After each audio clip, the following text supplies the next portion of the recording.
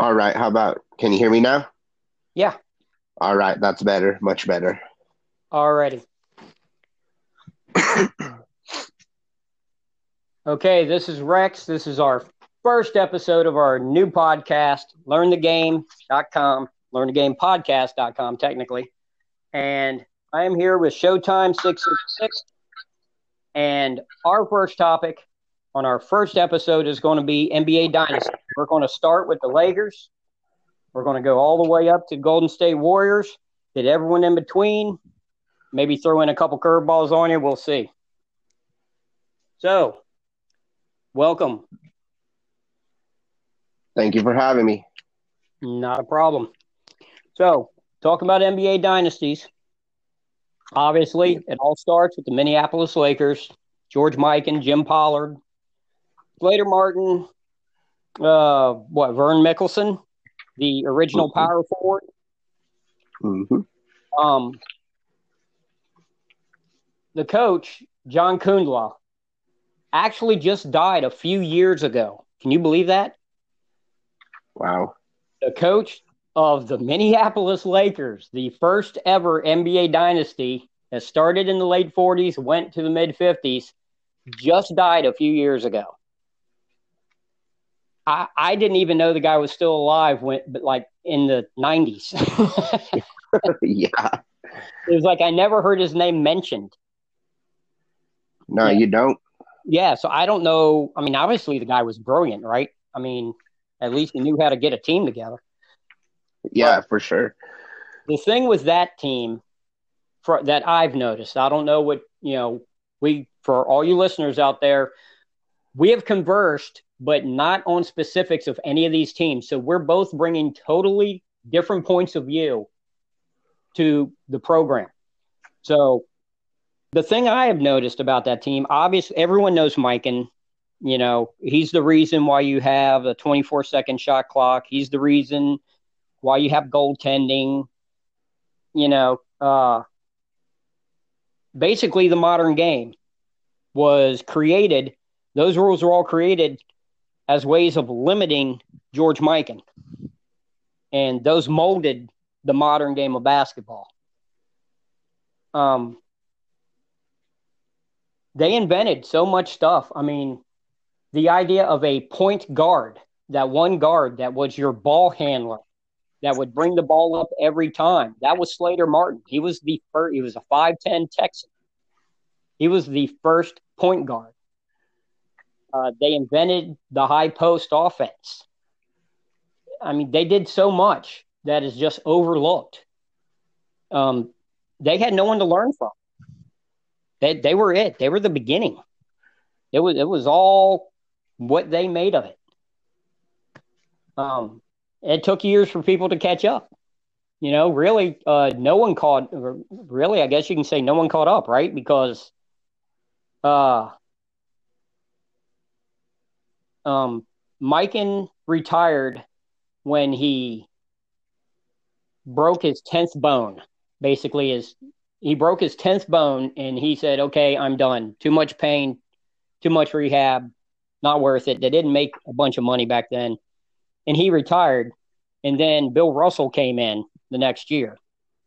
So even if Mikan hadn't of you know gotten worn down by all the injury, I still see Bill Russell owning him. You know, what Yeah. do you think? Uh, yeah, probably so, because he was younger, fresher, coming into the league. Probably just as strong, just as big. So the one thing I'd want to touch on with the Minneapolis Lakers is that they were also the first team to three-peat. Yes. Yep. So they, like you said, man, they broke the mold and no one caught up. So they also have a title, I believe, in 1949, 47, 48, and 49 that the NBA doesn't even recognize. So, I Yeah, I mean, can't this one, remember what that original league was. Two leagues merged into the NBA in 1949. They had actually won the championship in that other league. I want to say yeah, it was the like NBL, NBL. NBA, is that right? NBL? NBL, and then the BAA. Yes, the BAA and which, the NBL. That yes, good job. I did not remember them. But yeah, but so yeah, so you can argue that there was a. I mean, obviously the league was more limited then. It was not. It yes. was not as. You did not have the plethora of athletes that you have now. Obviously, we all know that. We don't need to argue that. But the fact is, if you look throughout history in any sport, the cream of the crop always has risen to the top. There was never a baseball player back in the 1930s that they said, this guy, if he just came along 40 years later, he'd be great. That was never said, you know, Hmm. in any sport. The great players play great. That's just the way it. So yeah, there Yes. was a smaller sample size. We understand that. Once those two leagues got together, then you had all the pro players in one league. And so what I'm trying to say is it's not like, when the Celtics were winning their last few in the 60s, which we'll get to in a minute, there were two leagues. So you can say, okay, if there was no ABA, would the Celtics have won 11 in 13 years with Russell? Or those ABA players, if they would have went to the NBA, would it have changed the dynamic? But you see, you don't have that with those first Lakers because it's the exact opposite. They got Hmm. great and were great when all the leagues condensed. Yep. When you had guys that were future Hall of Famers sitting on the bench because the guy in front of him was a Hall of Famer and there was no trading. There was no trades back then, no free agents. There were trades, there was no Yes, free sir. agents. So you had guys that were sitting the bench just having to wait 3 or 4 years to get their turn. Yeah. Yeah. Just goes to show you, I mean, when there's fewer teams, that's kind of what happens, man. I mean, all the players that played in that league had to have been at least very good, if not great, or most of them. So, I mean, you got a lot of players that just had to bite their time before they got their number called. So, I learned when I was, what town was that in? It was in a town in Virginia called Manassas. They had a playground. And I went out there and I was just getting into basketball. This is early 80s, 1980, 1981. And I got out there and I was a teenager. I didn't know what I was doing. I was just ran up and down the court and jumped up and down, and they never passed me the ball because I'm the only kid out there. But I'm going up and down the court, and you had great athletes out there. There's a lot of big guys, a lot of guys that had futures. And there was this one guy that he was a reverend. He was in his 50s, and he smoked everybody. And he did nothing fancy. He did no between the legs, around the back, all that. He just executed perfectly every time. Every pump fake, every rebound was squared and two-handed. Chest passes, boxing out, a yep. powerful dribble that you could reach in and you'd hit the ball and you wouldn't knock it off track because he was pounding the ball so hard. He had such good ball control. Wasn't fancy. It was just completely effective. I found out that he had played in the NBA in the 50s. Wow. And then he left and joined the seminary. And he was only a bench player. I don't even remember what team, but he was about 6'4"-ish. No, playground guys couldn't handle him. And he did nothing fancy. So that was when I learned that, hey, all these black and white photographs that I look at, those guys could really play. Yeah, man. Those guys, Fundamentals. yeah. Well, when we talk about that Laker team, two of those Lakers that I know of, in fact, maybe three, were Marines in either World War II or Korea. Yep. So when you talk about, you hear guys say, well, the 90s were the most physical era. No, the 50s were the most physical era because these guys they just came back from World War II. They were fighting, Yeah. the Japanese on Iwo Jima hand-to-hand combat, and then come back and saying, "Hey, you want to play basketball?" I mean, Yeah. these guys were tough. You know, Definitely. they were tough, but Definitely. injuries mounted up. The age got to them. Remember, back then they didn't have the nutrition we have now. They didn't have the training techniques. I mean, you had guys smoking and drinking beers in the locker room. Mm-hmm. Yep. It was just a different era. It was a different time. They didn't invest into their bodies because they weren't getting paid enough to invest. Like I read, did you read LeBron James spends like $1,300,000 a year on his body? Yep. On nutrition, I read that.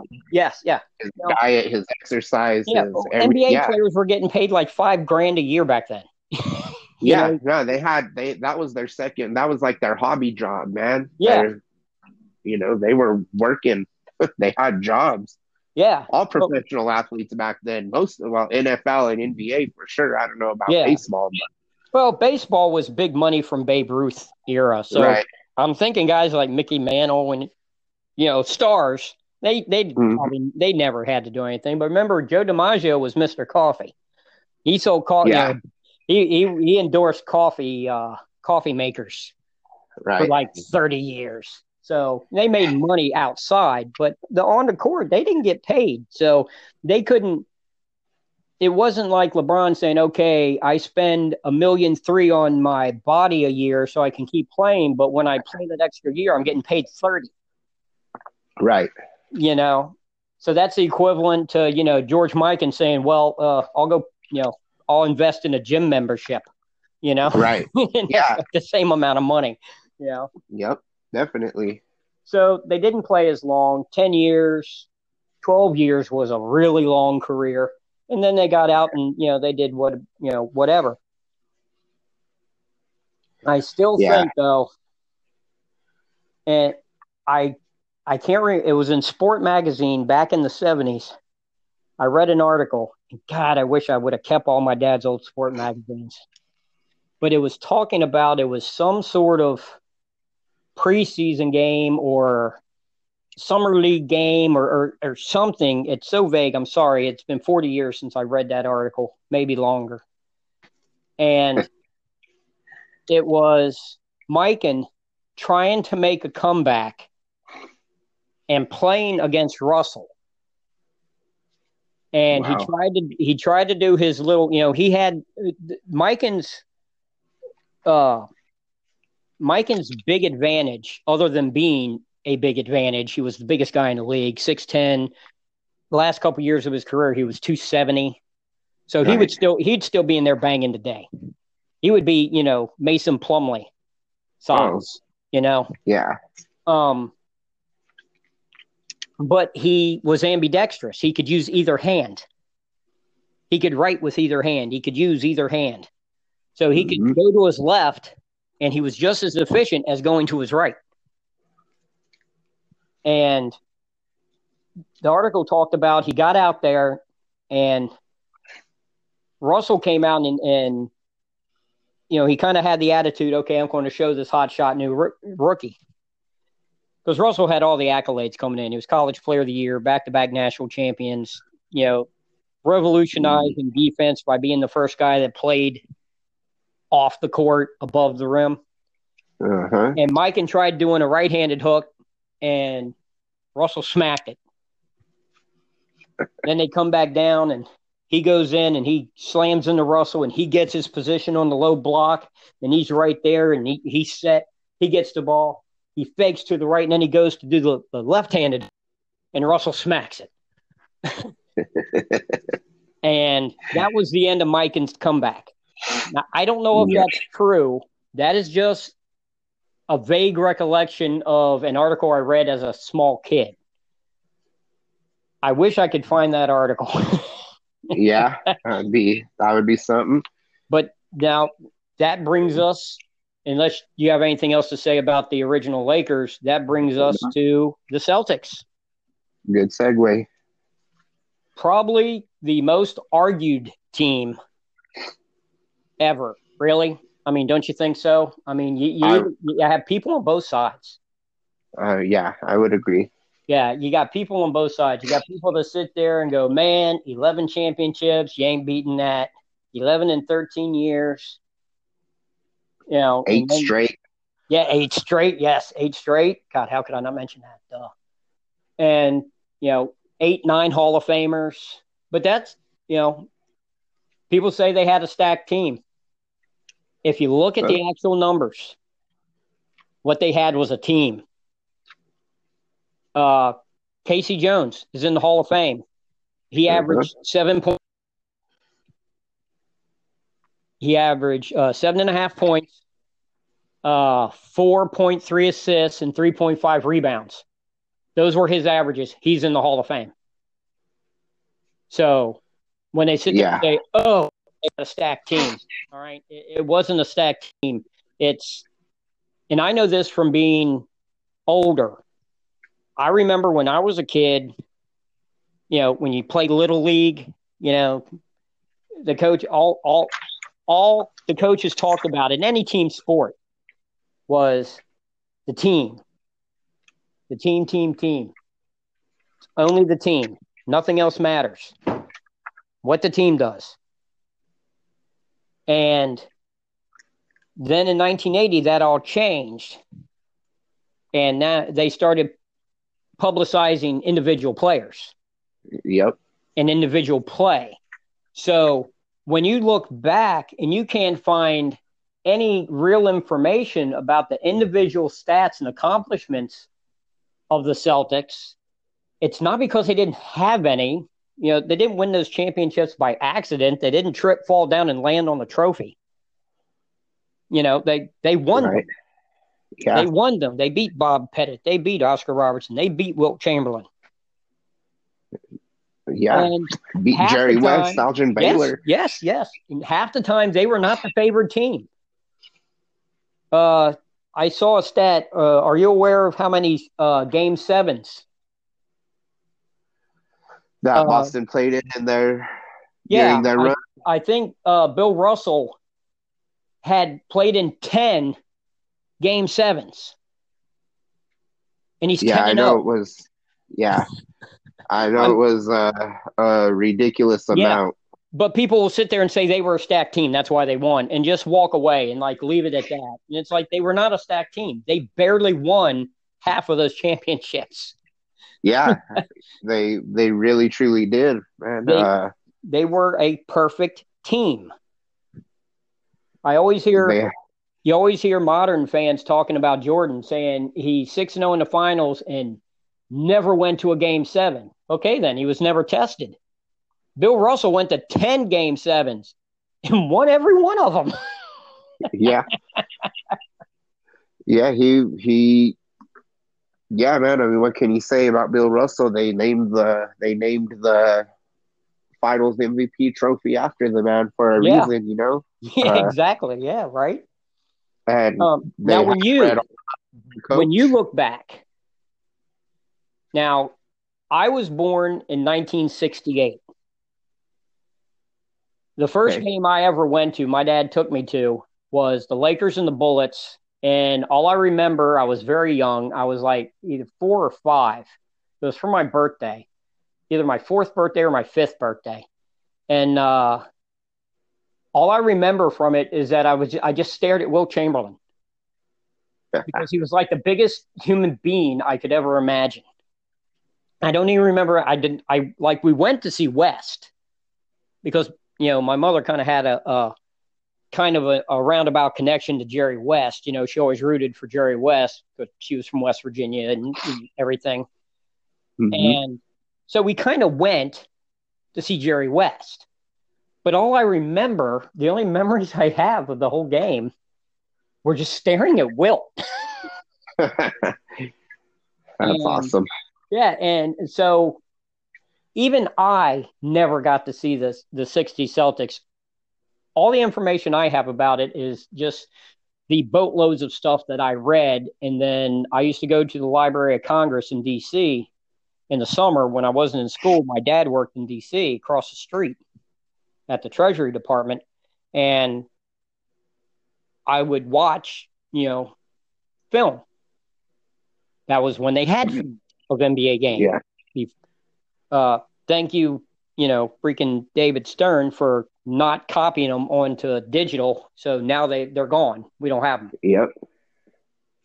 And you get some of these guys that have like old beta or VHS tapes that they made, for their own use, that they're putting these on, YouTube and stuff. So you get to see some cool stuff. But I got to see a lot of the games. And that's awesome, people man. don't know. I tell anybody in their 30s, in their 20s, teenagers don't listen to me, so I don't even bother. But I tell them, go watch as much of Russell as you can. Because if you want to be a great, this is what I did, and this is actually what my first coaches told me to do. When I first started playing basketball, I came from a track and field background, and I knew nothing about playing basketball. And they basically told me, grab every loose ball, grab every rebound, get it to your point guard, and get down court. Set picks. You know what I mean? I was that guy. Yep. That's how I started. That's how you learn the game. And Bill Russell became an all-time great player by playing that way. Yes, sir.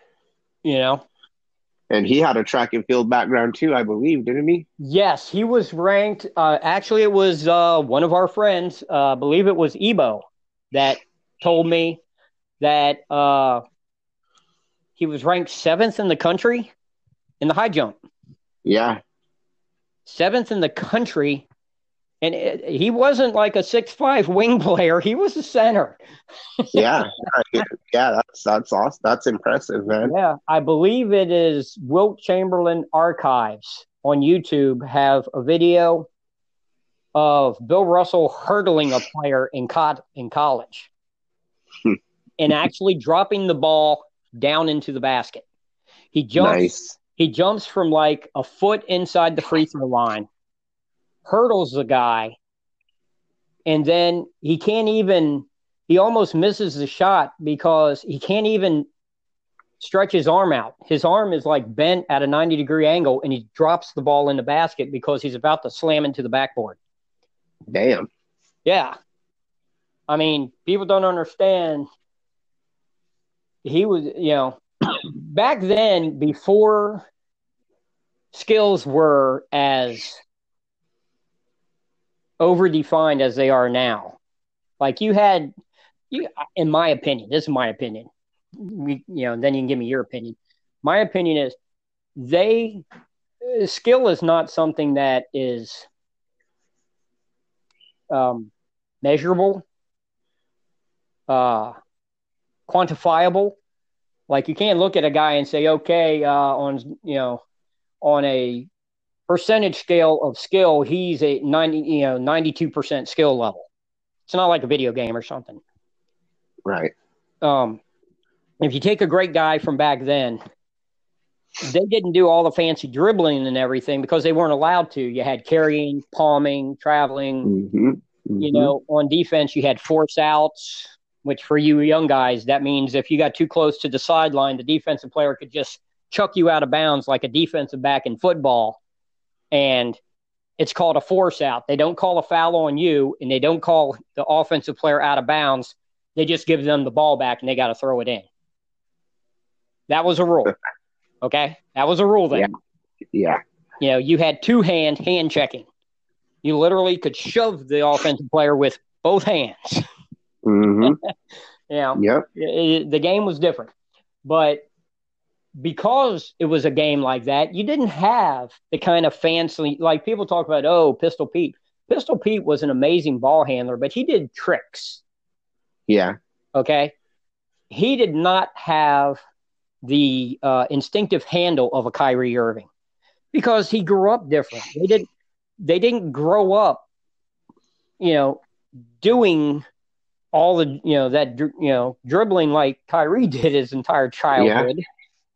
Yeah. All the way up and the ball on a string type thing. to the level that they have today, because that's not how the game was played then. It was a game. Yep. And the point of the game was to win the game. They didn't focus on it. Guys that went between the legs, around the back and all that were considered hot dogs. Bob Cousy was the first one to do it in a game and get away with it. Yeah. And to be honest with you, it was because he was a little white Catholic boy in Boston. Is the only reason he got away with it. Yeah. And they bench you, man, if you were hot shotting like that and stuff. It was almost like a sign of disrespect. Yes. Yeah. But with that Celtics team, you had a perfect team. Your main player did not care about scoring. Nope. That is very, very rare. And what that opens up, like I always hear people talk about, another dynasty we're going to come to with the Bulls. Well, Jordan never had any help, till Pippen matured. Well, that's because they couldn't sign any free agents because no one wanted to play with Jordan. Yes. Because, you weren't going to get the ball.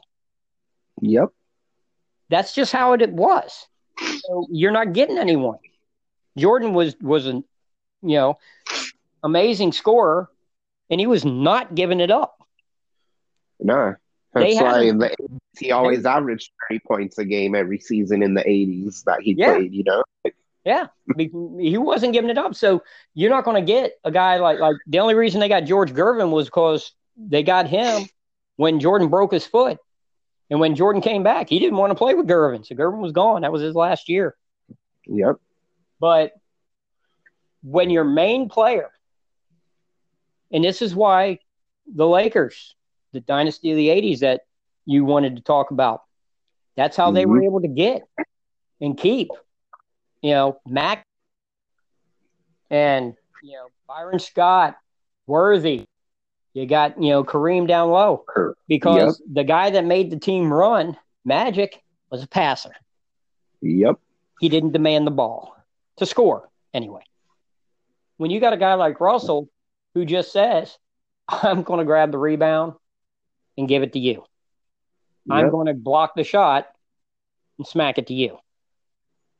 Then you go do your thing. That makes all the guys, like when Donnie Nelson, I believe it was, came from the Lakers. He had been playing for the Lakers. And he got cut because all he could do was score. Couldn't play defense, save his life. Yeah. Boston took him. And Bill Russell said, hey, you don't have to play defense. Just no need for you to play defense. Just score the ball. That's all I need you to do. Yep. No, that's true, man. That's a good point. And I always wish to see modern players play like the old guys and see how it would turn out. I would love to see a guy like Giannis that has that kind of athletic ability say, you know what, I'm not going to do it at the offensive end. I'm going to make all my highlight plays on the defensive end. You guys go score. And see how it changes the dynamics of that team. Yeah. But you see, the problem is now, scoring gets you money. Yeah. Well, those defensive highlights aren't as they're not as sexy as pardon me, they're not as sexy as the offensive highlights, man. It's scoring is where it's at, that's where all the top 10 Sports Center plays and all this and that. Exactly. Yeah. Yep. Can you imagine ESPN in the 60s? Oh yeah. No, I couldn't actually. It would be all Wilt, Elgin Baylor. Yeah. Jerry West. Yeah, some Jerry West 30-footers and I guess you'd probably have some Oscar Robertson passes in there. Yeah, I'm sure you would. Some Bob Cousy behind the back passes. But I mean, it'd be like watching a old Australian soap opera or something. Yeah. Yes, sir. So with our second one here, we got eight championships in a row, 11 total, going from 56 to 69. I mean, Yeah. really, the names that they had to beat to win those championships, are like for the first couple decades of the league, they're the Mount Rushmore. Yeah. That's another thing too that I don't get, like and we're going to talk about him later too, but the Jordan the GOAT debate, and while Russell they only played 9 teams, they didn't beat nobody. That's not true, man. Well, here's the thing I always thought about that. And I did this because I used to be one of those guys. Like I said, it wasn't until I watched a 50-something-year-old guy smoke all of my heroes at the local playground before I realized, hey, guys back in the 50s, they could play today if they wanted to. They were still the best of the best. But yeah, I think it was 8 in Russell's rookie year, and then it went 9, 7, then back down to 9, then 10, 12, and by 69 it was 14 teams. Yeah. So I went and I checked, and looking back, and this is directly related to this show being about dynasties, since 1980, 40 years, I think it's 12 teams have won the NBA championship. 12. Yeah. So all those extra teams don't mean squat. No. Literally 14 teams, and it wouldn't have made any difference. No. Because only 12 teams have won the championship in, like I said, 40 years, since 1980. And how many out of the teams that have won it too, how many have only won it once, like Cleveland and Dallas, I think. And yeah, all the other teams are at least 2-time NBA champions, I believe. Sixers, right? Wasn't 83 Sixers, 80, right? Was that the championship year? Yeah, 83. Now, they did win in 67 with not part of the going back to 1980. Yeah. Okay. Yeah. That's okay. So yeah, the Sixers. Yeah. But I mean, if Toronto, you go out throughout the history of Toronto, there you go. There's another one. But all that's in the modern era, or quote unquote the modern era. All that's after the millennium, the turn of the millennium too, man. So yeah, I mean, that's the thing is people talk about the dynasties, which is duh, it's what we're talking about. But there's no parity in the NBA. No. There's no parity.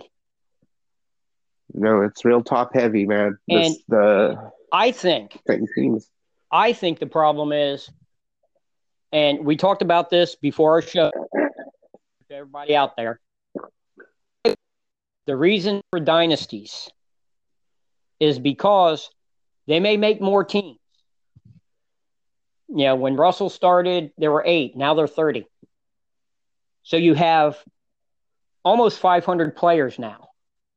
You have 30 teams of 16. Back then you had 8 teams of 10. And so you had so many more players. You have so many more owners. You have so many more managers. You have so many more coaches. I don't think there's that many great coaches. And I think that's the problem. I was talking to, our Jedi Master, Universe Galaxy. Shout out to him. He's the reason this podcast exists. Whoop, whoop. Yeah, he sat there and was talking to me once, and we had mentioned that there was, I think it's 5 coaches have accounted for 75% of all NBA finals.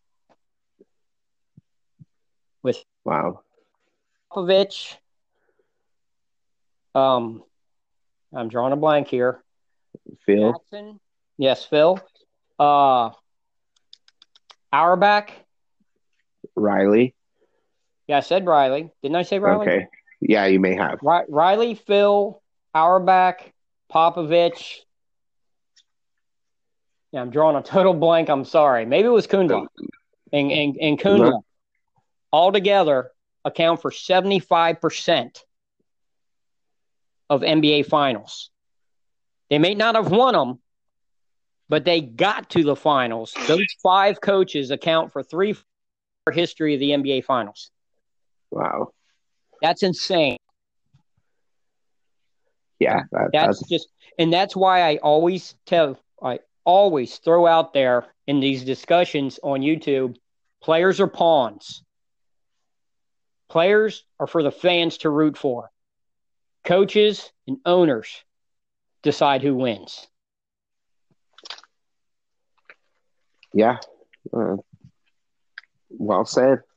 And no, normal fans, casual fans don't want to listen because whoever they see running between the baskets, that's who controls everything in their mind. Right. It's like the guy, my dad told me when I was a kid, if you see the guy sweating, he ain't in charge. Okay? Very true. Right? If you see the guy sweating, he ain't in charge. Wow, good. But, that's good. Auerbach built that team. And he was shrewd, man. He was shrewd. Some of the trades that he made, some of the deals he made were just, we look back at it in awe and go, oh my God, he was so great. He was, because he did everything. He had no assistant coaches. He had one secretary in the office. That was it. He scheduled the team buses, the team flights, the hotels. He ran the practices. He did everything except wash the uniforms. He ran everything. I don't think he could coach today the way that he did back then. Probably not, man. Could you imagine like LeBron? Because didn't LeBron leave Miami because he didn't like something Riley said to him or something? Like he didn't let his family on a plane or something? Something like that, yeah. Something like that. Didn't let his family or like his brother-in-law or his uncle or something into the facility or something like that. Yeah, Auerbach was. None of these guys would have been able to play for Auerbach. No way. But I don't, like you say too, man. I don't think just that style it's lost to history, man. We're too woke of a culture now for any of that stuff to fly. I don't think that style would work anymore. That's what I mean. It's everyone is like a creature of their time. Now I know that almost sounds like a contradiction from saying great players play great, but I'm talking about coaching, not playing. I'm not talking about skill level. Like Jordan, the big thing is, Wilt has that famous quote about Jordan saying, well, he tried playing, he tried going in, doing those fancy dunks on us back in the 60s, we would have put him on his butt, and his coach, because but the dude played at North Carolina. He can play with stuff. He still would have been great. He still would have been able to do what he did. He just wouldn't have had all the highlights like that if he had played back in the 50s and 60s. But yeah, I agree. It also goes the other way, don't you think? If Bill Russell played today, he'd be eating some people up. Oh, for sure. No doubt about it, man. Especially in today's game where, I don't know. I don't even know who's a great big man right now, Well, that's the thing, though. The guy that is actually the best center in the league, statistically, I believe, and yes, I did just say statistically with like 7 S's, was Jokic, right? For Denver? He's playing point center this year. Yeah. He's playing point center. Okay, but the dude can't jump. He's like 7'3", like what, 280, something like that. Yeah, yeah, he's a big He's dude he's not fast. He's not quick. He's just smart. and strong. So why are you telling me that like guys like Wilt Chamberlain and Bill Russell and Bob Pettit, and I know Bob Pettit's not 7'3", I know that. And, these guys and George Mikan couldn't play today when the best big man in the game today, arguably, I understand you can say Embiid, you can say, other guys. Anthony Davis, obviously is up there. But Jokic, not however you pronounce his name, I'm sorry. Right. I think Jokic is a tennis player, isn't he? I think so. Yeah. It's Jokic. Yeah, but Jokic, Jokic. Yeah. He doesn't jump. He doesn't run. Basically he plays like a 1960s center, except he can shoot a three. Yeah. I mean, Chamberlain and Russell were far more superior athletes than he is, I would say. Like athletically. Yeah. They were much more of a well-rounded athlete overall than Jokic is. And the last thing I'll say was an interesting one. He could have probably hung back then too. Who's that? Anthony Davis. He's a good athlete. Oh yeah, Anthony Davis. Anthony Davis has always been kind of a mystery to me. I mean, when you see his highlight plays, he makes it look so easy that you just wonder, why isn't this guy averaging Wilt-like numbers? Yep. Because, like he'll grab the ball and he'll pump fake on like a 15-footer and then dribble like a small forward, go around his initial guy, change direction around a second guy, and then dunk over top of a third guy. And he's not even like, it wasn't even effort. Yeah. It's just smooth and under control. He's not super fast. He's not super quick. He's just extremely efficient at everything. And it's like, why isn't this guy averaging 40 and 20? Yeah, no, I feel you. I don't get it. For sure. I actually think he did have a game like that when he was with New Orleans, though. I think he had a 50-point, 25-rebound game. Yeah, he had a good game the other night also, man. I think, I don't remember what the stat line was, like 30. He had a triple-double, I thought, but could be mistaken. Well, he's had a few. Yeah, he's good. He's a good one. Okay, last thing I'll say about the 60 Celtics. I think that was perfect team ball.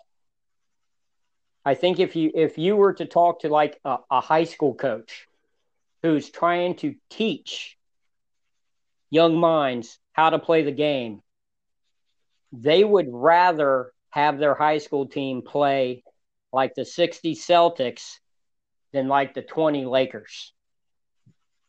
Yes. You know what I'm saying? I agree with that. Yeah, I agree with that.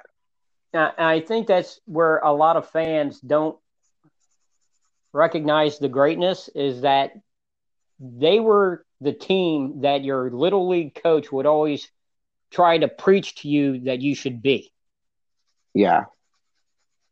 Where everyone had a role. The epitome of team ball, man. That's what they were, from top to bottom. They were, what can you say? Arguably the greatest dynasty in all of American sports history, man. You could say. Yeah, really. I mean, if you wanted to try and say maybe Yankees of the 20s with Gehrig and Ruth, Murderers Row, all that stuff. The Edmonton Oilers of the NHL back in the 80s with Messier and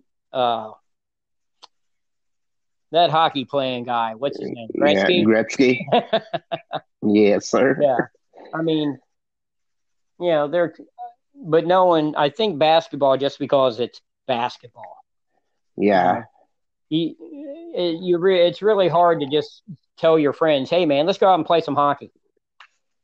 You Right. know, e- other than soccer, the easiest game to just go out and play is basketball.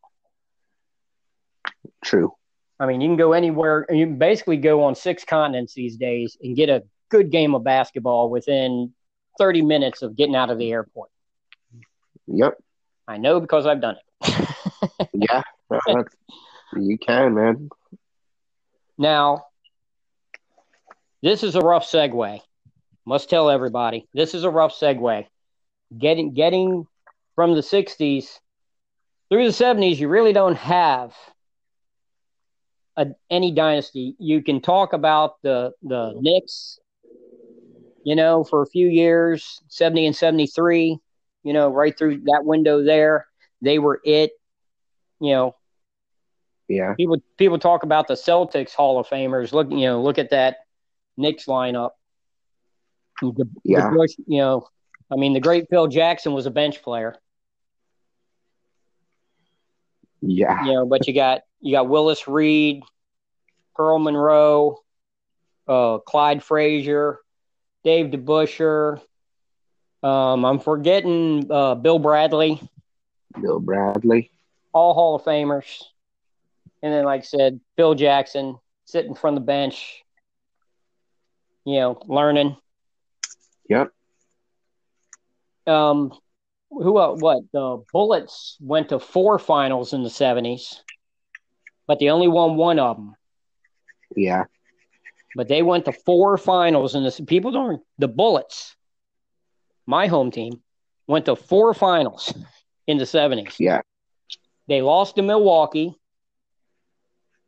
with Kareem Abdul-Jabbar in 71. They lost to the Golden State Warriors in 75. Golden State Warriors' first title with Rick Barry. Yep. And I believe they still had an old Nate Thurman then. I think. Didn't they? I think they still had Nate Thurman on that team. Sounds right. Then they won against Seattle, and then they lost the next year to Seattle. And that brings us to the dynasty. Yeah.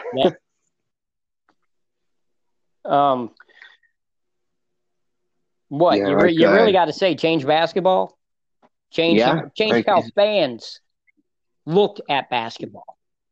Yeah, well, you mentioned Universe Galaxy earlier, man, and this is one where this is a point of emphasis that he makes where a lot of his is more Jordan related, but a lot of Jordan fans, this is where they count. This is where the modern era begins, more or less, and to a lot of people. A lot of people don't know one of the backstories. Was the NBA office, and he had assumed the duties of the assistant commissioner. I don't know what his actual title was, but is getting older.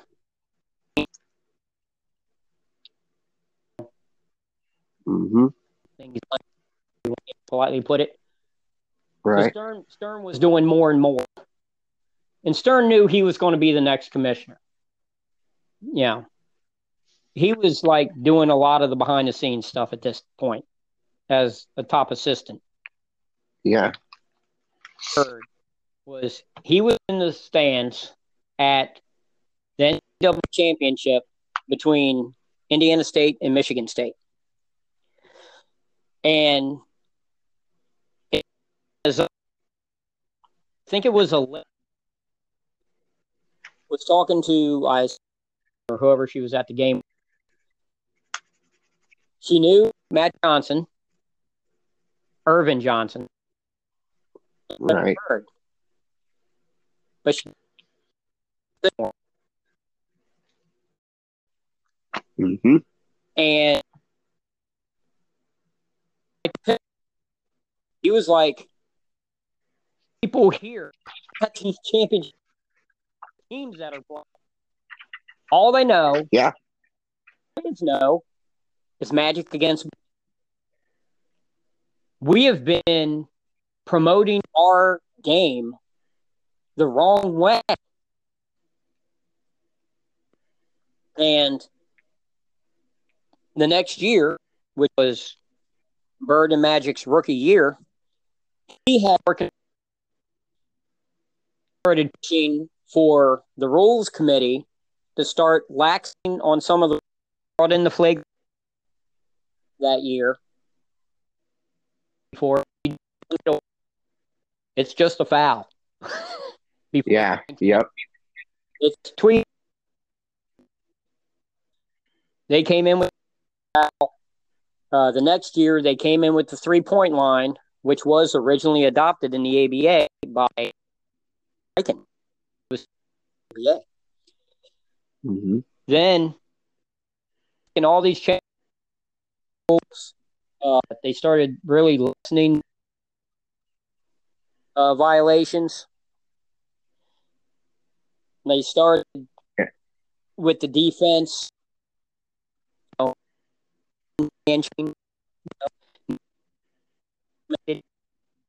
And what you got is like when you'd always see Jordan go baseline and pump reverse, or Dr. J. I believe it was the 8th finals. Go in and do that sweeping, go around to the other side of the basket, reverse layup. None of those plays were possible before then because of the force out.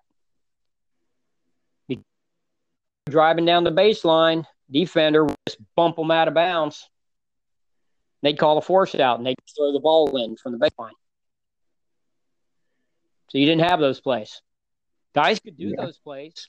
Belgium, any athletic 6'4" guy can do a reverse fancy double pump reverse layup. You see guys on the playground doing them all day. Yeah. They could. Those guys back in the 50s and 60s could have done those if the rules had permitted them. But you can. Yep. Chance. You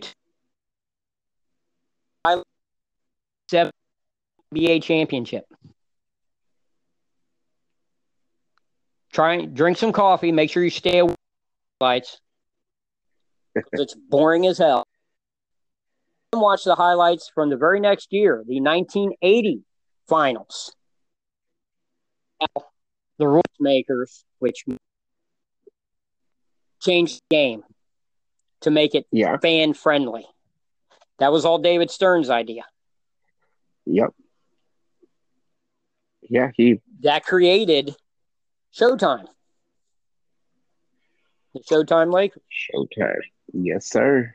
Now I got a question for you, and this is one of very few people. I didn't even know this until who Showtime offense. Who invented Showtime offense? Who? And this is what's funny because on our phone, I can't remember, but at the beginning of Jordan's rookie year, came up with Showtime offense. But then he had an accident or a heart attack or something like that, and he only coached like a handful of games and had to retire. And Westhead took over. Yeah.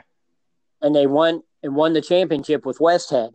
And then Westhead was replaced because he was clashing with Magic, and Riley took over from there.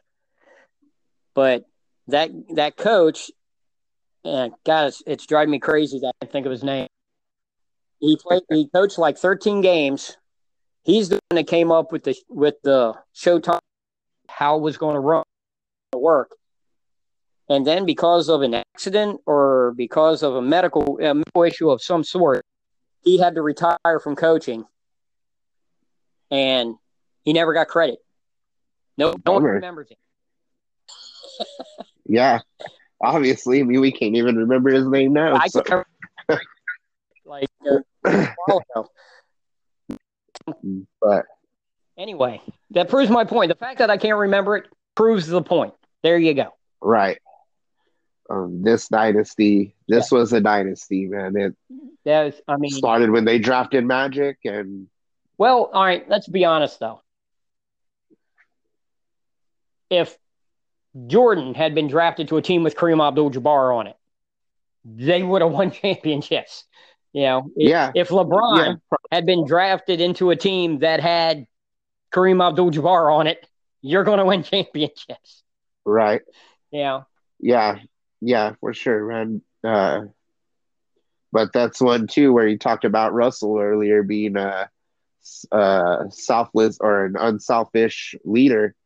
You know, Magic Johnson ran the point, and he knew he could get his whenever he wanted, but he made sure everyone else got theirs too, man. And it goes to show they won. What they went to 9 finals during that time. 9 Played finals, in 4 5 straight, championships. won 5 championships.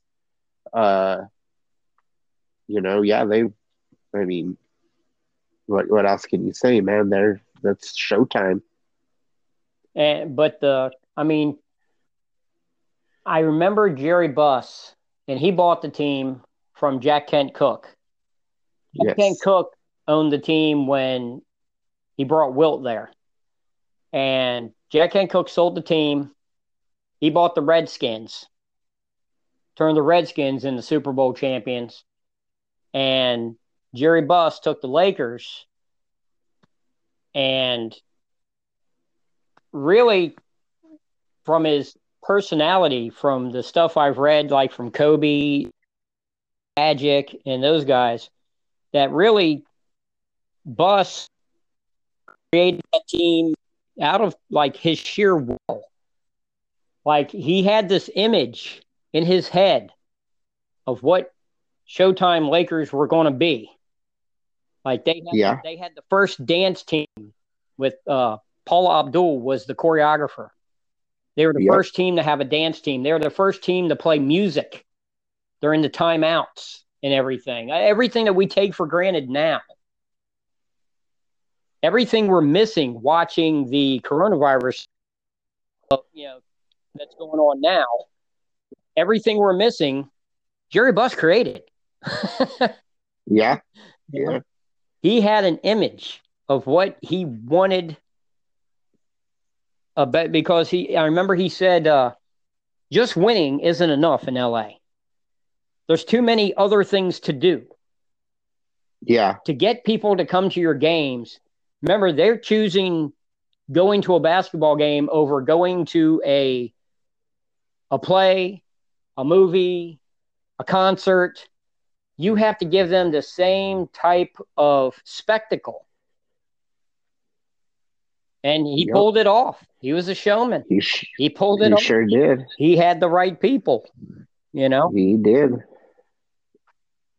He definitely did.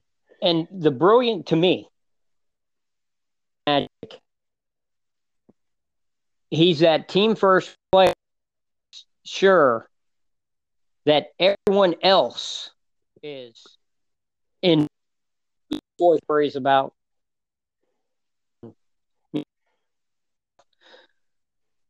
But yeah, I really think what gets overlooked because of the way that he carries himself, people really overlook Kareem. Yeah. I mean, when Magic came in, Kareem was talking about retiring. Yep. He had been in the league 11 years. He was getting ready to start his 11th season. He had already been a 5-time Yep. He was thinking about quitting. And Magic, with that infectious enthusiasm, got and he said this. This isn't me, talking crazy stuff. This, you can research it and find interviews where Kareem says this, that he fell in love with basketball again. Yep. And people don't. I mean, I'm almost 52 years old. Until 6 months ago, I had never been out of work for 2 weeks. Adult life. Right. And I still did not work as long as Kareem did. Right. No, yeah, man. Yeah. And Kareem, I mean, basketball, I believe it was 8. And played it, I believe, 29 consecutive years, 29 consecutive seasons of being, if not the best at where he was at. mm-hmm. He was at. Yeah. Yeah, Kareem was the man. I mean, but he's quiet. All-time leading scorer. He just doesn't have that personality that Magic Johnson had. But I mean, he's an all-time, talk about a GOAT candidate. I mean, there's two of them playing on one team right here, Yeah.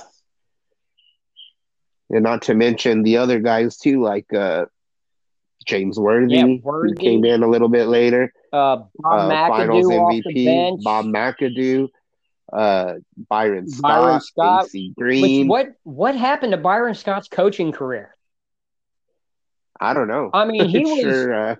I thought he was going to be like another. Didn't he take wasn't he coaching like the New Jersey Nets when they got to the finals, or am I wrong? Yeah, he coached them to back-to-back finals appearances. And I guess he just got fed up. I mean, the guy proved he could coach. I mean, look at that team. That team had no business being in the finals. Yeah, well, but that was a different story.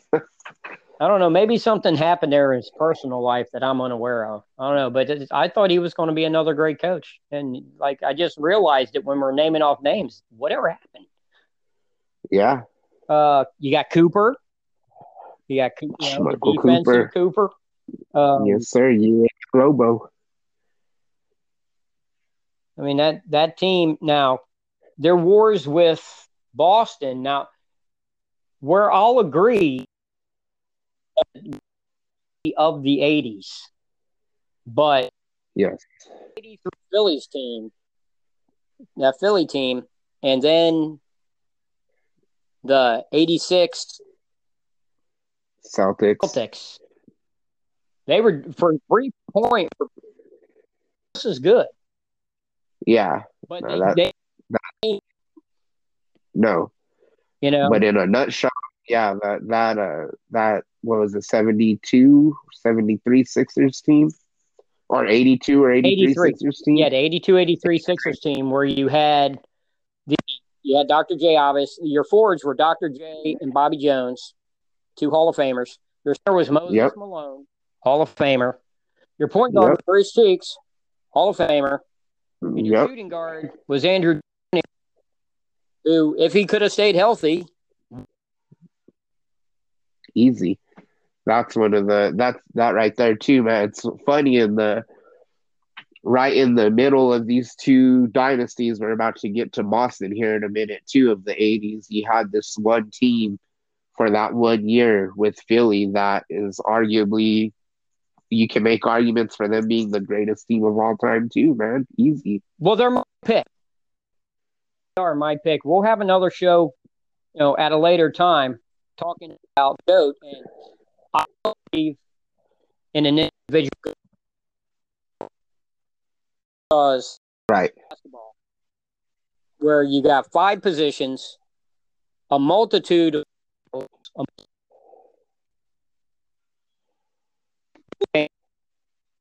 the history of the game. How can you say when there's so many?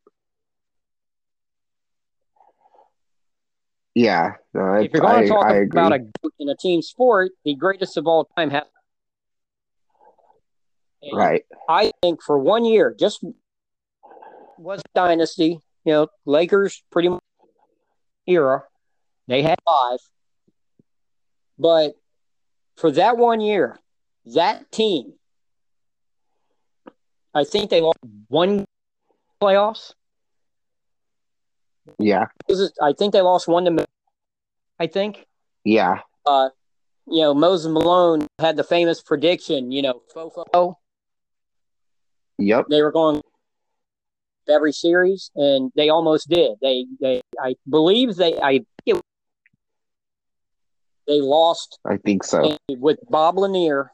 Bob Lanier had come from Detroit and was in Milwaukee, and you had young Terry Cummings, Sidney Moncrief, two-time Defensive Player of the Year. Now I'm forgetting someone else. I actually played on the playground with a guy named Don Collins that played for Milwaukee back in those days. He Yeah. was a bench player, but like scorer off the bench. Uh-huh. But that's the only team I believe that won a game. I think they swept everyone else. Yeah, including these same Lakers for the NBA Yeah, championship, I believe. and I don't know how good your memory is about it. Isn't that the series that Magic shot so horribly bad, and they basically blamed the loss on Magic? Yeah, Tragic Johnson. Yeah, where he just I could not believe hit that. an open shot the whole series. Yeah, that was it. I believe it was. Well, I think it was really just a thing of Yeah. because Maurice Cheeks, when he retired, was the all-time steals leader. He got passed by John Stockton, but Mo Cheeks was the all-time steals leader, and Magic couldn't cover, Andrew Toney, the Wrangler. Yeah. Couldn't cover Dr. J. Very few could at that point. Right. So that's no matter who he was having to cover at the defensive end, he was struggling, and that's going to carry over to the offensive end. Of course, yeah. But yeah, I'll have to go back and watch some highlights from '83 and see. I believe that was the year when he had a really bad. It may not have been bad. And here's the thing: so many people just look at stats, right, and go, "Oh, well, he had a bad series. He may have numbers still, but you can have a triple double, but then at the end of a close game, not hit the open man under the basket that can win the game. Yep. Not the goat in the bad way, be the scapegoat, but yeah, you still have the catch.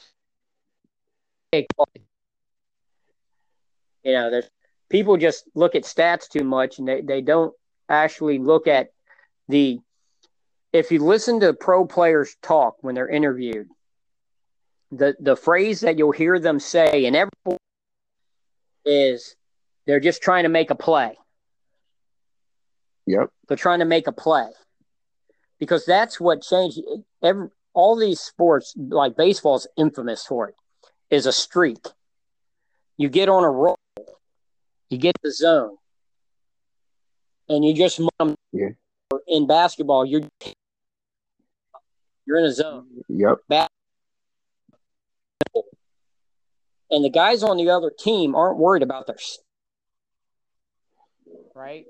No one's saying, well, I got to get a triple double. None of them are thinking that way. They're thinking, I need to make a play. I need to dive into passing lane, knock away a loose ball, grab a. force a miss, get out on the break, and lane and get set pick. They're trying to make a play. And when you go through history and you look at these teams that are dynasties, they're all complete teams with guys that are just trying to make plays. Yep. That 80s Lakers team's got, you got guys like Cooper and Rambis, Yep. guys that are just going out there trying to make a play. AC Green, underrated.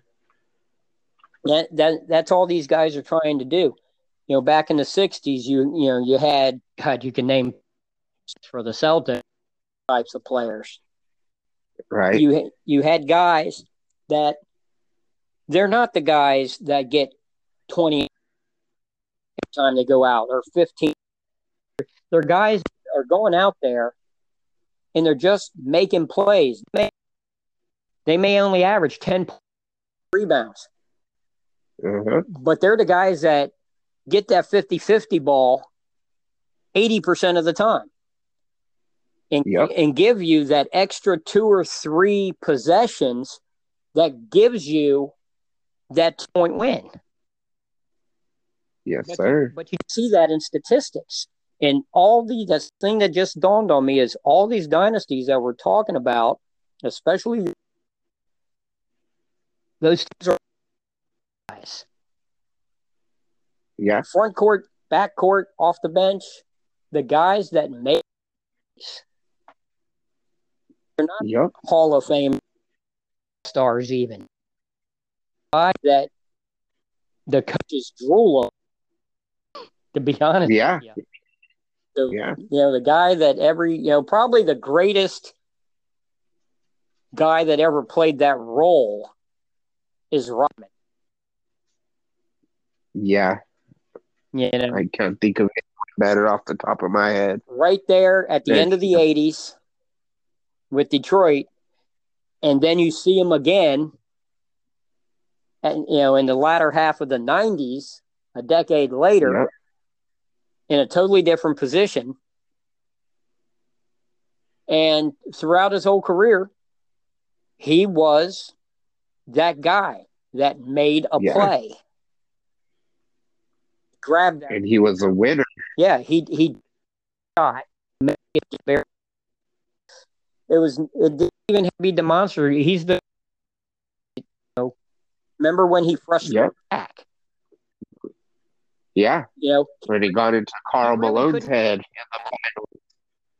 No. Yeah, he really. But he got Shaq so frustrated that Shaq concentrating, taking his advantage. Yep. And he got Shaq game, and Shaq basically took himself out of the game. If Shaq could have ignored all the antics, dominated. Rodman was so good at getting you in all positions, and I've played with guys like that. There were a couple of times I was that guy where they get you in an awkward position and you stop focusing on the ball and you're focusing on not hurting yourself. Yep. And after you're done because you're not on the court or focusing on getting the ball. Yep. Yeah, this Laker dynasty was stacked too from top to bottom, man. They were great in the front office. They had a great coach. They had a great superstar, couple of great superstars, and then they had a bunch of solid role players too, man. Those guys, like you say, get that 50-50 ball, those hustle stats. The get it stuff guys. That doesn't come out in the stuff that you don't see in the box score, but that totally turns the momentum of a game, man, when those plays are made. And that was actually the only stat when I played that I was always conscious of. I would not know at the end of a game at any level. I did not know how many points I had, how many assists, how many loose balls I got, and how many charges.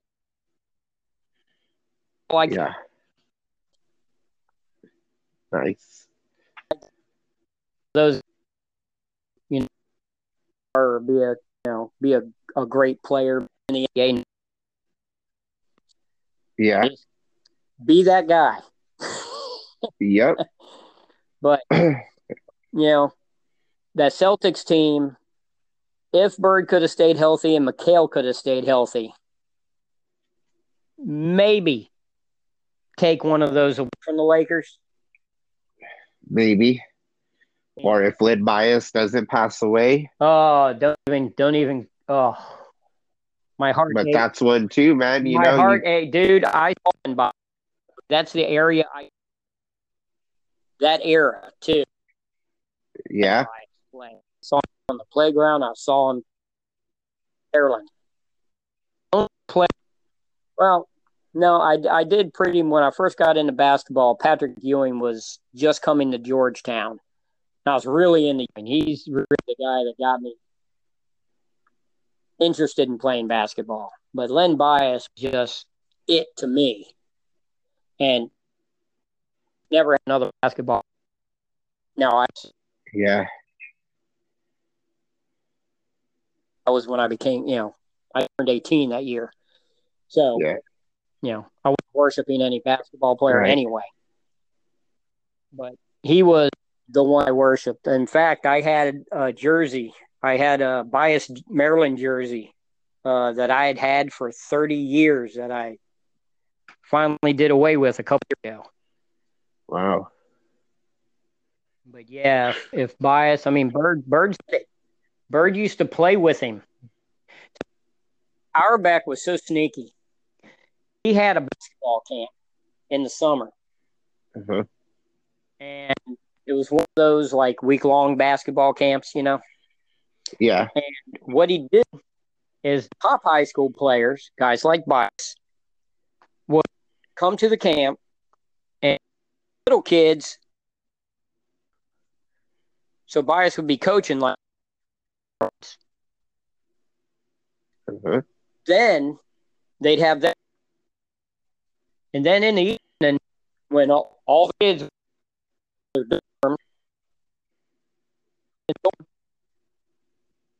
played, parents were spending like $300 to go to this camp or whatever.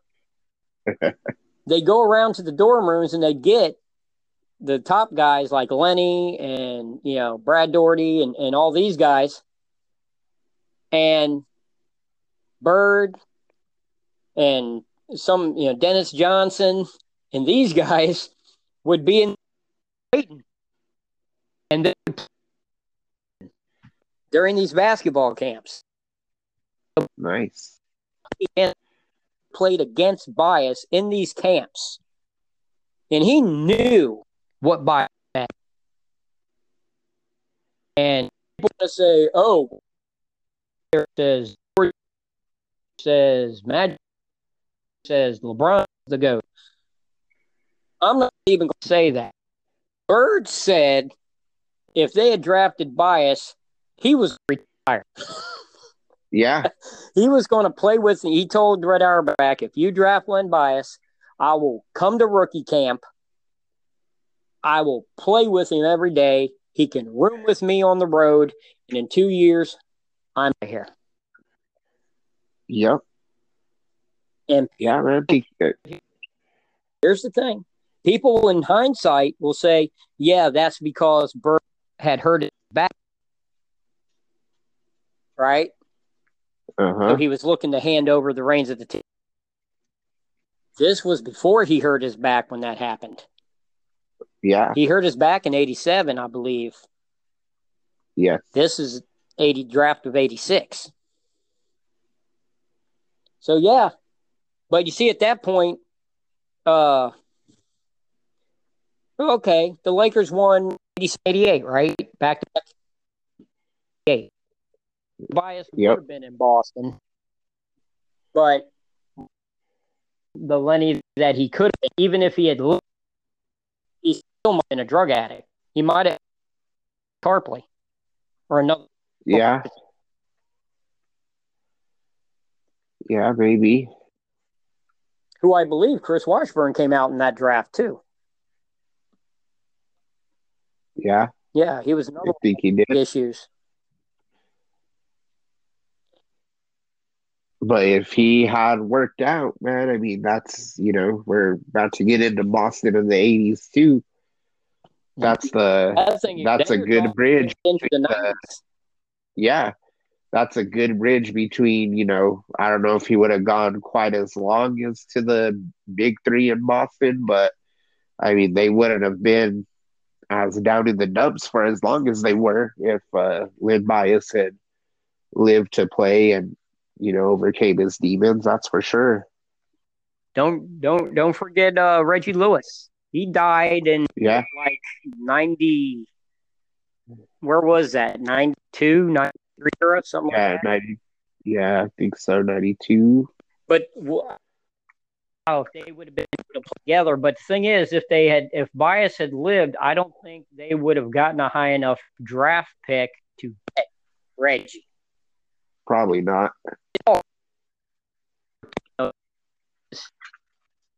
There's ramifications for all of it. It's like Yep. I believe it was number 678. The reason no one else drafted Bird was because no one else knew he was eligible. Because he still had 1 year of eligibility at Indiana State, but because he had went to Indiana originally and then left school after like 2 weeks and then went to another school, then went to Indiana State, he graduated college in 78. He got a degree in 78. So by NBA rules, he could be drafted. Yeah. But he was still going to go to college 1 more year because he had 1 more year of eligibility. And only Red Auerbach was aware of the rule, which they then called the Larry Bird rule and changed it and said you actually have to apply for the draft. You have to put your name into the draft. It used to be they could just draft you. If you graduated college, they could draft you, period. People didn't realize Bird was available because Bird had already said he was coming back for another year. But he had graduated. He had a degree. So Auerbach drafted him. Yeah. And when he played, when they were the number 1 team in the country and were 30-0 or 32-0 going into the game against Magic in Michigan State, he was already drafted the year before. But if he had refused to sign his contract, his name would have went back. If he had been available, they would have drafted Bird and not Magic. Wow. How would that have changed? Imagine that. What would the Lakers have looked like with Bird and Kareem? Pretty damn good still, I'd imagine. Yeah, there wouldn't have been showtime. No. But the championship still.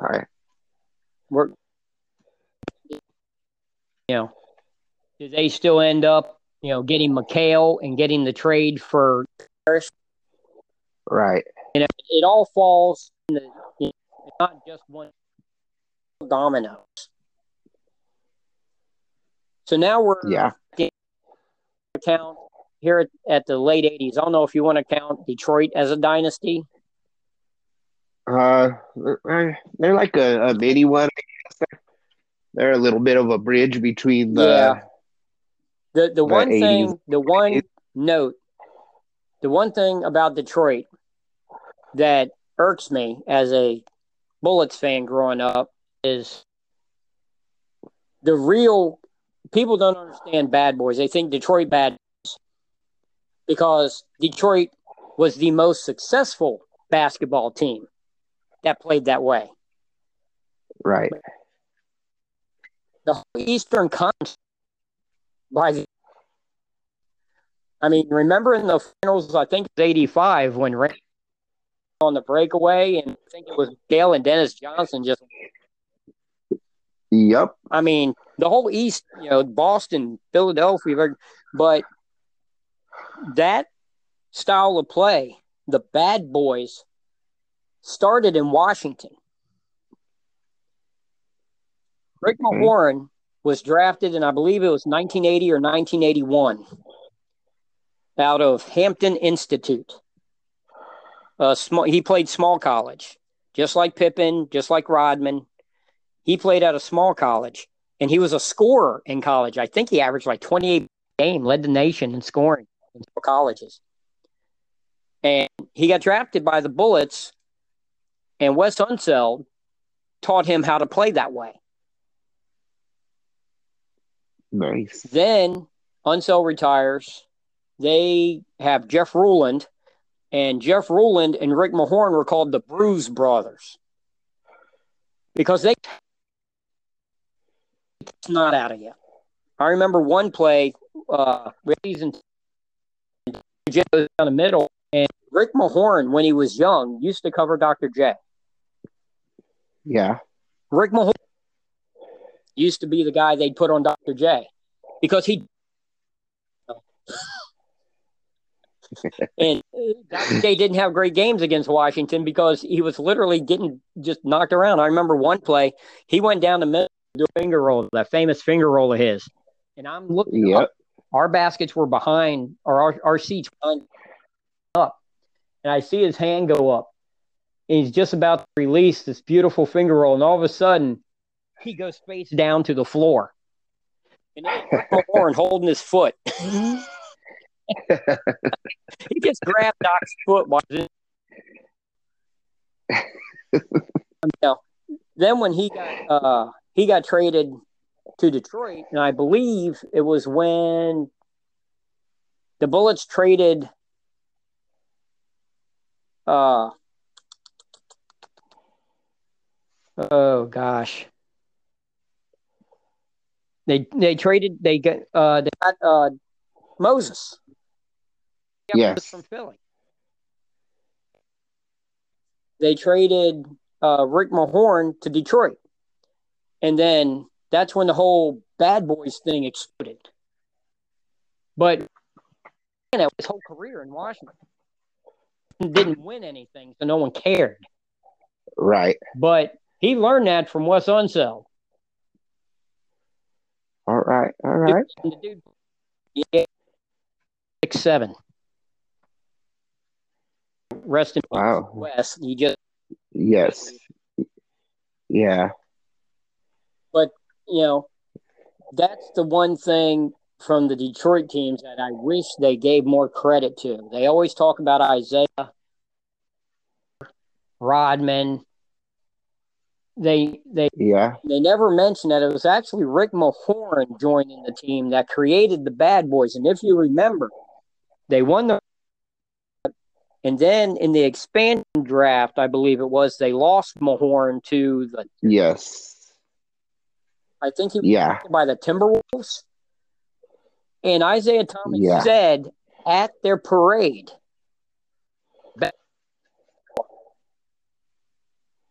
because they actually the day of the parade, I think, found out that Mahorn had been taken.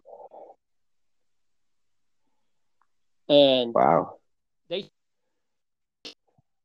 without Rick Mahorn, I think they won one without him.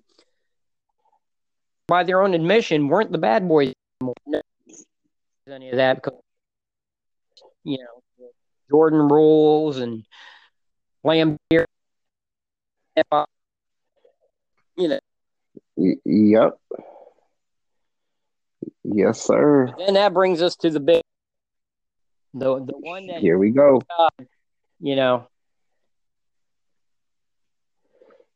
Here we go.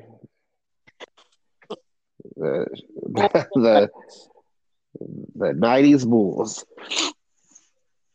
And I'm sure you probably know of the Bulls in the overall picture. Nor am I. I shooting guard of all time. Facts and figures as everyone else. But there's like a disconnect there with they did nothing before Phil, they did nothing after Phil. Right. Now they got finals, I think, like in the late 70s, may have been early 70s. Bit of trivia. Before Michael Jordan joined the Bulls all-time greatest player was Jerry Sloan, the guy that was coaching the Jazz. The Jazz, yeah. Back to back. Yep. So I'm sure there was a little bit of angst in there with Jerry Sloan because the guy that's Bull franchise, ones that knocked him off the pedestal as the greatest Bull. Yep. Beating. But yes, sir. I don't have a lot of respect for the 90s because it was so watered down. And they brought in the past, the NBA would expand teams like one, right? And then they just decided in the late 80s, because of the big boom, you had Jordan, you had Don, you had Hakeem, you had all these great players, you had Drexler, you had Isaiah. Every town, every major city had a major star. And then you had cable TV exploding in contracts with WTBS. Yep. So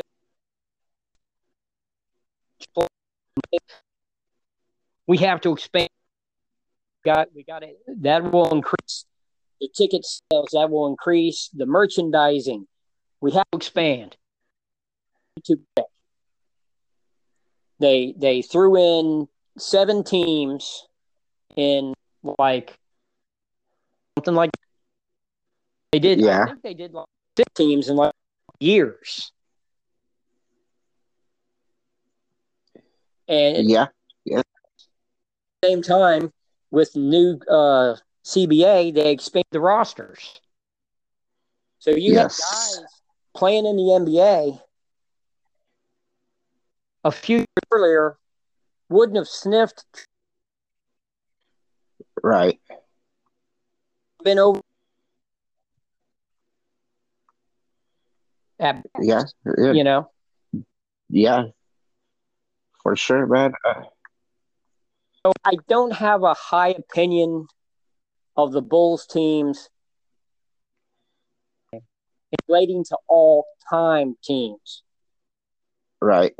For the 90s, they had the best coach, they had the best player, the 2 best players. Yeah, or 2 of the top 10 at least.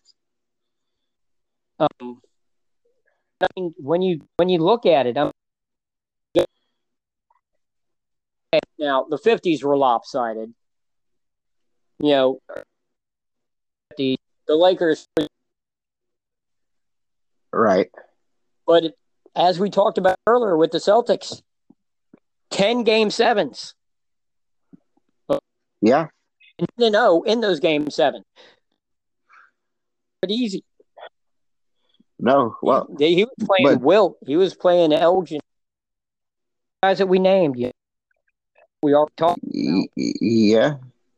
The one thing though that they go ahead. Sorry. When you look at the 90s, the Bulls. It was probably the Pacers. And that's one that is the only other Hall of Famer that Jordan had to go against at his position more than Yeah. Dumars in Detroit. And then, which was mainly 80s. By the time after their run was over. I think he retired like in the mid-90s, didn't he? I think. I think so. Or Is Jeff Hornacek in the Hall of Fame? Oh, hell no. Okay. But I mean, Jeff Hornacek was only an All-Star 1 year, and that was in Philadelphia. Yeah, it wasn't even with the Jazz. So one time. You don't remember? See, this is something I remember being a little bit older. I remember them joking about if you were the third guard on the All-Star team for the East. Because in the 80s, it was always Jordan, and then Jordan's backup was Dumars in the All-Star game. But then there's always a third guard. Yeah. There's 12 guys on the team. They take 2 at each position. Then they take a third string guard. And they take a third string forward. That's how they get 12 for the All-Star team. And the joke, you never wanted to be that third guard. Because in the 80s, it was always Jordan, then Dumars, and then it was a different guy every year. Yeah. It was Moncrief. Then Moncrief had a knee injury. Then it was Jeff Malone. Then it was, like I said, then after he was a one-time All-Star. Then, you had Jeff Hornacek was they would be an All-Star in the East 1 year, and then they traded to the West. Yep. And and you only had to play Jordan twice, home and home. If the Atlantic or Central Division, you got to pay him 6 times. Right. You're the third All-Star guard. Then you knew you weren't coming back. You knew your butt was getting ready to happen in a row. Or you got traded. Yeah, or they got did Ron Harper get hurt first? Traded to. He got traded, I believe, to the Clippers first. He got hurt. Okay, but like Moncrief got hurt. Then Ron Harper was the third All-Star guard. He got traded to the Clippers. Jeff Malone,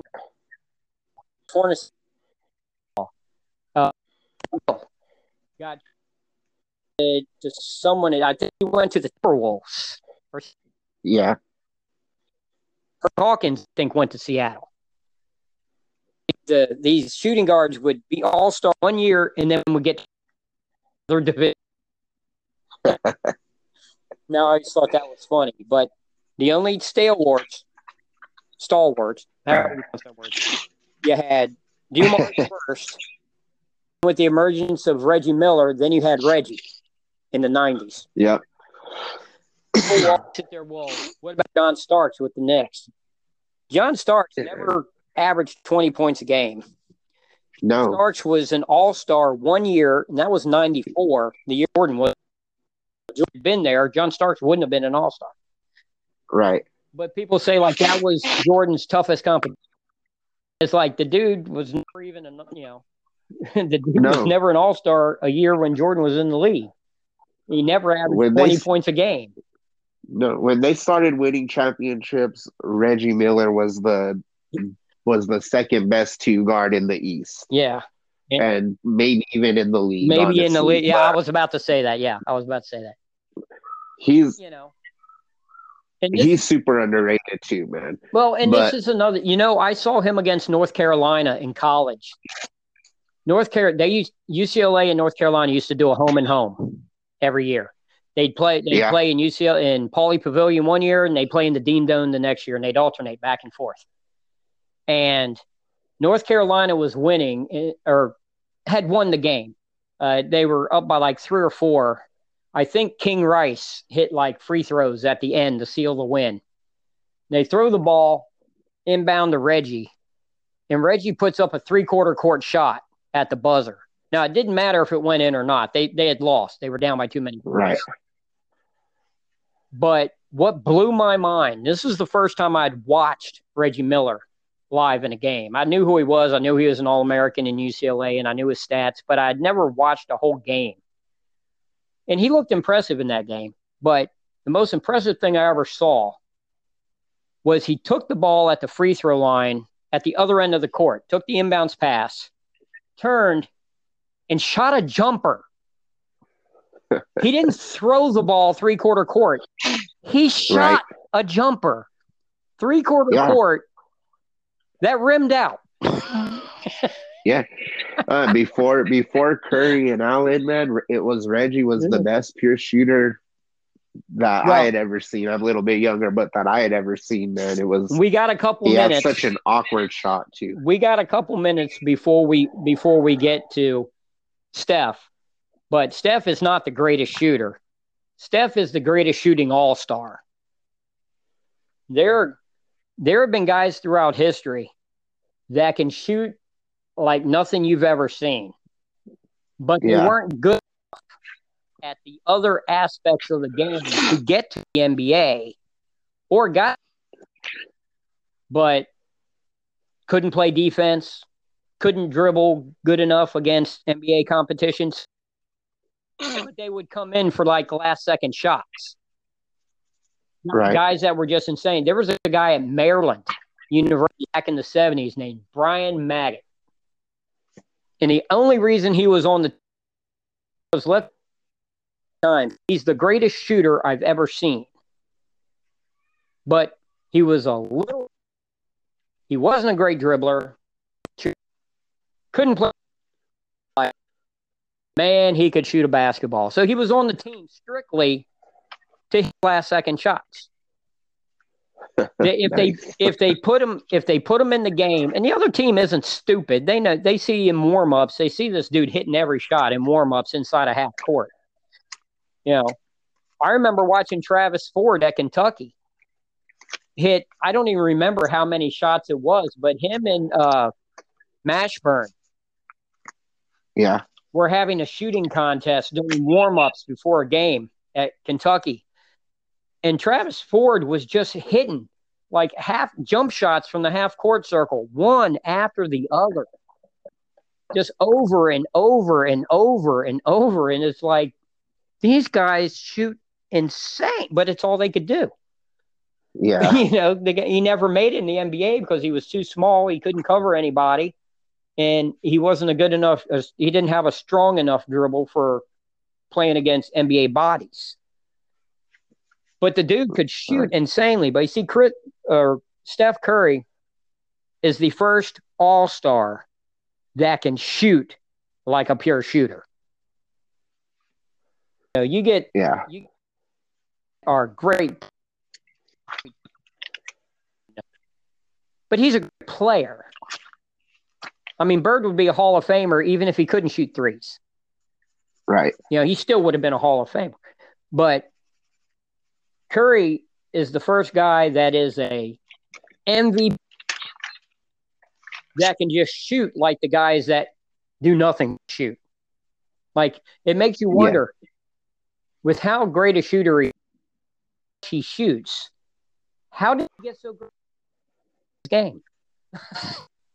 Right. How did he become such a good ball handler? How did he learn to run an offense and all that stuff and ball screens and all this, in addition to shooting, and still be that great of a shooter?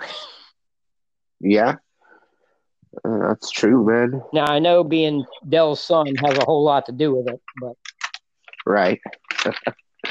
Before we jump off of the Chicago Bull thing, I will say that yes, even though the '90s was watered down and it has a bunch of negative aspects to it, I will say that when the Bulls did get to the playoffs, once they advanced past like the first round, they ran into some decent competition in the semifinals and conference finals, and their final opponents. Once you thin the herd, so to speak. Yeah. Yeah. So, I mean, they had Alonzo Mourning in the Miami Heat.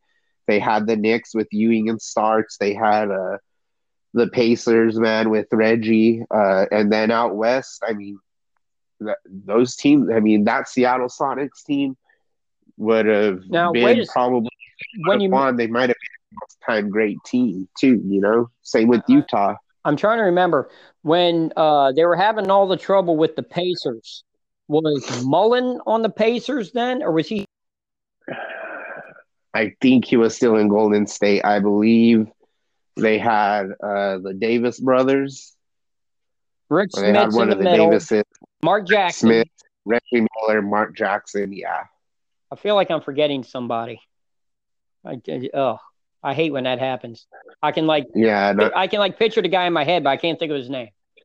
I know when they played the Lakers in the 2000 finals, they had Jalen Rose was an addition to that team, and Jermaine O'Neal.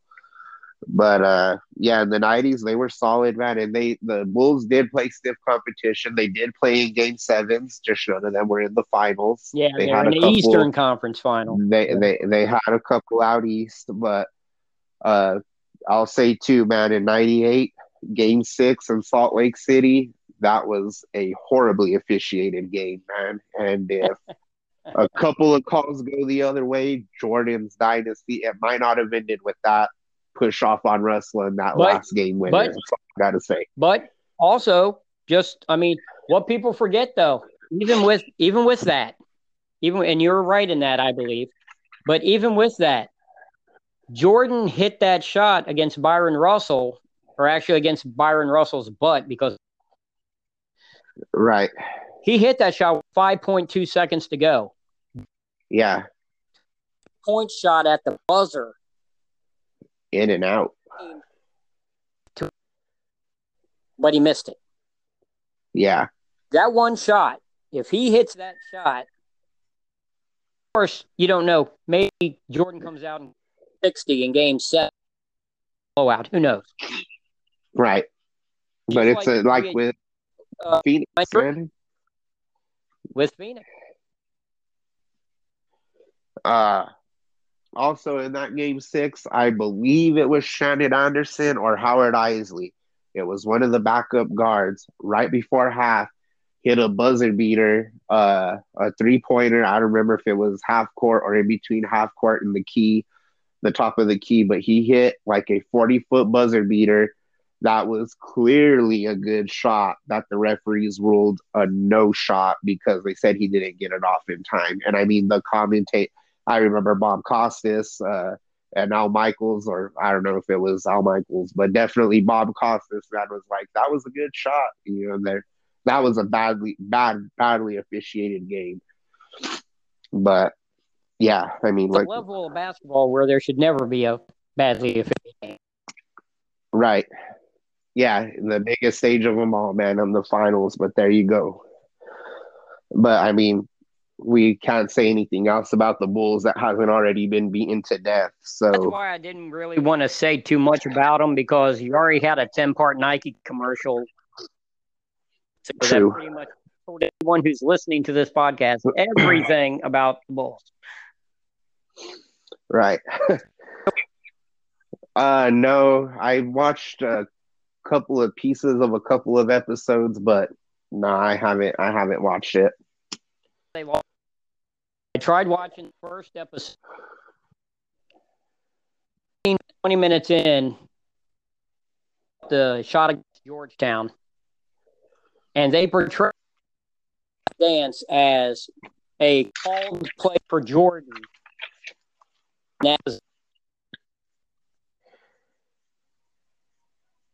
Right. Championship. They showed him shooting the shot, and then they cut to like the fans running on the court celebrating. That's right. A lie. Okay, Georgetown got the ball twice. The shot. James Worthy had 2 free throws, and he missed them both. After Jordan, now, yes, winner, absolutely, they won it. I'm a Jordan fan, and I was crying. I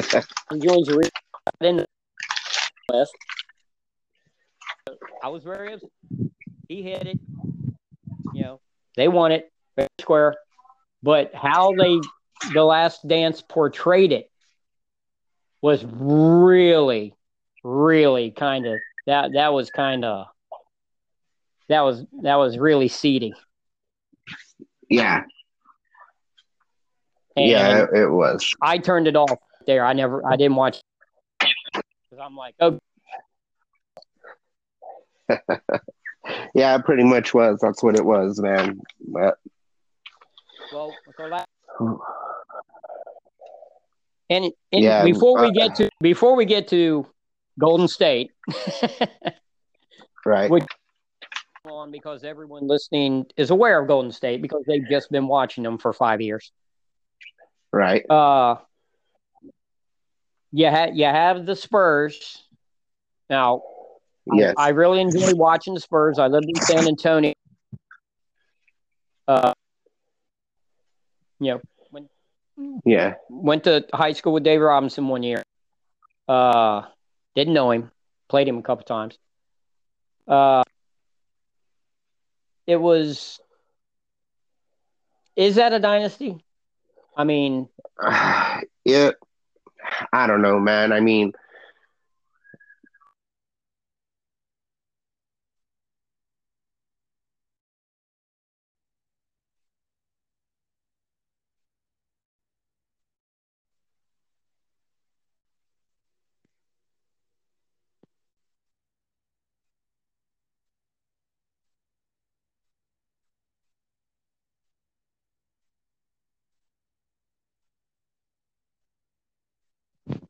saying like 70% of their games during that run with